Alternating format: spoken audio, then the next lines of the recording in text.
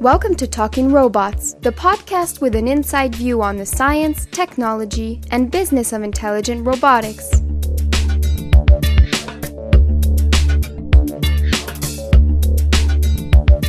Hi, I'm Markus Weibel from the Laboratory of Intelligent Systems at the EPFL in Lausanne, Switzerland. Today we'll be talking to Olivier Michel, who's the founder of Cyber Robotics, a company that specializes in robot simulation.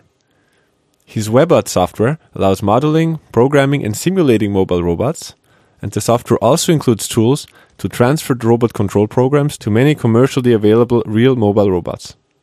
Apart from this very successful WebBot software, he's involved in various research activities in university laboratories. Hi, Olivier. Hi, Marcus. Welcome to Talking Robots. In 1998, you founded a startup company called Cyber Robotics to commercialize a robot simulator. And today your WebBot simulator is used in over 350 universities and research centers worldwide. Can you quickly outline your story for us? Okay, so actually I developed this first simulation tool during my PhD thesis because I was needing such a tool to research genetic algorithm on mobile robots. And that was back in 95. And rapidly I shared this tool among the research community so that many people could use it. Then I came to EPFL as a postdoc researcher and I continue developing simulation software for mobile robotics. Actually, I restarted from scratch and it was more and more successful so that we decided to create a company to continue the development and to support the users, the growing community of users for this tool. So from the beginning we were pretty lucky because we got in touch with the R&D team from Sony in Tokyo. At that time they were developing the first prototypes of Aibo robots, and they were very interested in having a simulation tool to develop the behaviors for this robot. So from the beginning we started with a pretty big development contract from Sony, which could fund the company, and we could hire a couple of software developers from the beginning at no cost because it was paid by Sony. And now the development with Sony is over, but the company has grown and we can live on our own sales of the software. Very nice. So let's talk about this business, this company of yours for a start. Can you tell us a bit more about your product? So our main product is WebBots. This is software for fast prototyping and simulation of mobile robots. It could be seen as a CAD tool dedicated to robotics, in the sense that it is very useful to design new robotics products and to test very rapidly different scenarios, including the environment and a number of mobile robots. And what makes WebBot special? So WebBot is special because it's the only software which can do that. It's a pioneer software in the sense that everything is integrated into the software, from the graphical design of the environment and the robot to the transfer onto real mobile robots. Mm-hmm. So you've been working with Sony, I understand, in the beginning, and then a lot with universities, I guess, yes, to develop the simulation. And here you've also been working with students a lot, running programming contests and things like that. Yes. From the beginning, we've been organizing a series of programming contests that was originally to promote our software within the research community. And the goal was to program the intelligence of the robots in competition with another robot on a given scenario. We had about 50 teams worldwide participating in every contest. And most of them were PhD students or master students. And that was very, very interesting to see how they could integrate a lot of state-of-the-art research into this contest to achieve a good performance for their robots. The first contest was a survival game with 2 Kepra robots, so 2 wheeled robots, roaming in a maze-like environment and looking for food. And they were in competition. And the second series of contests was humanoid robots playing a wrestling game, so trying to kick the other robot out of the tatami. And that was also very successful and very spectacular to see. Let's come back to the company and talk a bit more about the market for robot simulation software. Who are your typical customers and who needs to simulate robots and why? So actually, our first customers were mostly academic researchers in universities. And rapidly this extended to teachers, so professor teaching robotics at the university. And now we are selling more and more to industry. Like we've been selling licenses to Honda, Toyota, Sony, NASA, Samsung, many electronics companies in Japan like Pioneer, Panasonic, and so on. And so we feel that there is a stronger interest from the industry for such software tools. So it seems there's a big growing market right there. And recently Microsoft announced a new software package for simulating and programming robots. And I'd like to hear what you think of that. Yes, as you said, the market is slowly growing. Actually, we've seen the market growing from the beginning up to now, slowly but growing. And since it's growing, it's becoming interesting now for Microsoft. So I think that the goal of Microsoft is the feel that in a few decades there will be a lot of mobile robots all around, like we have computers now. And they would like to put their software operating system or whatever software component into those new devices of the future. So this is why they are investing now in software development kits to provide researcher and developer with tools that hopefully will be integrated in tomorrow's robots. And how does it compare to webbots? I believe we have two different approaches. Microsoft is trying to introduce their software technology into mobile robots, whereas we are trying to provide a tool for the design of mobile robots.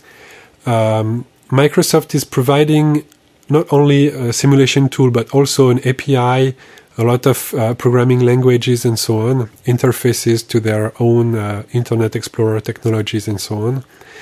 We are providing only a simulation tool, nothing else.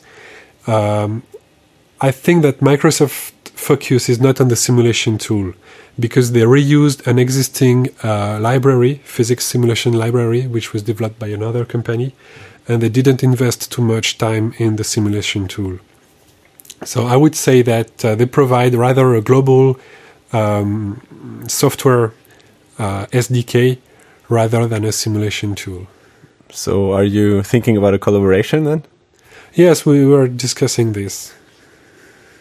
I'd like to come back to your startup experience a little bit. What did you personally experience as the most difficult part in getting this startup up and running? Well, actually, I'm sorry to say, but it was easy. As I said, from the beginning, we got a big development contract with Sony, so we got money from the beginning. And then we started to, we had the customers before we started to sell the software. So people were using the free version of the software before, and they were happy to pay to have new versions and to have supports and so on. So actually it was pretty smooth.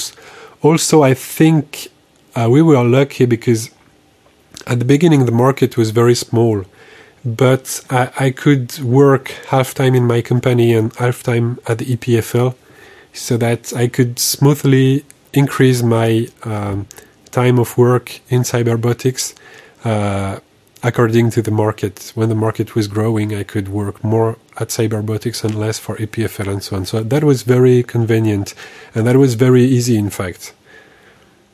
So you had no problems with legal challenges or administration issues or something like this? Not really problems. I think I had to make some choices. Like some people told me that I should try to protect the technology with some patents, and I decided that I will not do that because I was thinking this was a loss of time of filing patents and so on. So that was a choice. That could have been a problem if I decided to do so, because it's very expensive and very complicated to do. So far we had only very small problems, like for the distribution of the software, you have to find distributors all over the world and to sign distribution agreement. And sometimes there are some problems, but nothing very important. Mm-hmm. Have you regretted not having patented your software, or No problem? No problem. A little while back, we talked to Francesco Mondada, who started a business selling robots for research and education. And for him, the problems only really started once his business was really up and running. What are the big challenges for you now in your current situation? The big challenge now is handling the growth of the company, because the company is growing, which means that we have more and more customers, and we need to provide them with more and more user support. And we need to be able to answer them, to sell, to make offers, and so on. So we have to hire new people now, and hiring people is very difficult in the sense that since the company is still small, you cannot make a mistake by hiring the bad people. So this is a good challenge. Important decisions. Yeah. Do you have any advice for people who are thinking about starting their own startup company? Well, I would say that they shouldn't listen for advices from other people, but instead they should listen to their own feelings and go for it. Mm-hmm. And as somebody who has made the successful startup experience himself, what do you think could be done to encourage startups? Well, I think that currently in Switzerland, startups are very well helped by a number of associations and also by the country. You can get a lot of advices, free advices. You can get financial help from the country, from the different associations here. So I have no better idea to help startup company. Instead of spreading the word that if you feel that you could create a company, do it. Just go out there and do it. Yeah. So would you do it again? Sure. Okay. So then let's move a bit more to the general questions. I'd like to ask you what do you think are the big goals and also the big market opportunities in robot simulation for the next 20 years? I think that the simulation of mobile robot will follow the development of robots in general, which means that if we have new appliance for mobile robots in the future, there will be a market for the simulation of mobile robots, because developer will need to have prototyping tools, CAD tools to design those mobile robots. And where do you see the biggest challenges in robot simulation? The biggest challenge is to be able to develop a simulation which transfers well onto real robots. And this depends obviously on the complexity of the robots, whether you need to have a good physics engine behind this or not, whether you have to model the sensors very carefully, including noise and so on. But I would say that every specific robotics problem has its specific simulation techniques behind. And for robotics in general now, which fields in robotics do you think are the most promising technologically? Where do you think the biggest advances will be made in the next 20 years? Okay, so currently I think mobile robotics just entered the market in the sense that you can see now vacuum cleaners, robots. There are more and more toy robots as well. And I think that this is going to grow slowly, but it is on the way to grow. And in addition to this, I believe that there is a big field of application in agriculture, like harvesting robots. And I think that in the 20 next years, we will probably see automatic farms with robots harvesting and taking care of the plants and so on. Very interesting. And in 20 years from now, if we really think about the future, in which field do you think will robots have had the biggest impact on our daily lives? Well, I think that it will be probably in the industry I have the feeling that, how to say, you can say that Japanese people are very friendly to robots. American people think that robots will kill them. And European people are afraid that robots will steal their jobs.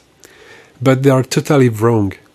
Because if we can develop very efficient robots for manufacturing, then those robots will allow us to keep our factories in Europe rather than building the factories in China.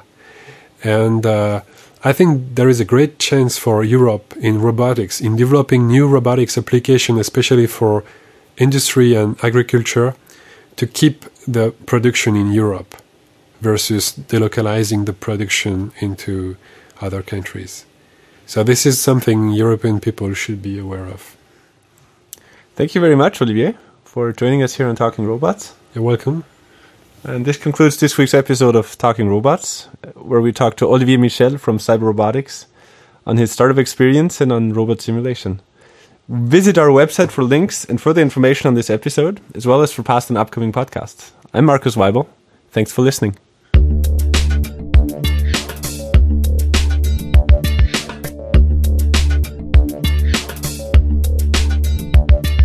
Talking Robots, the inside view on robotics.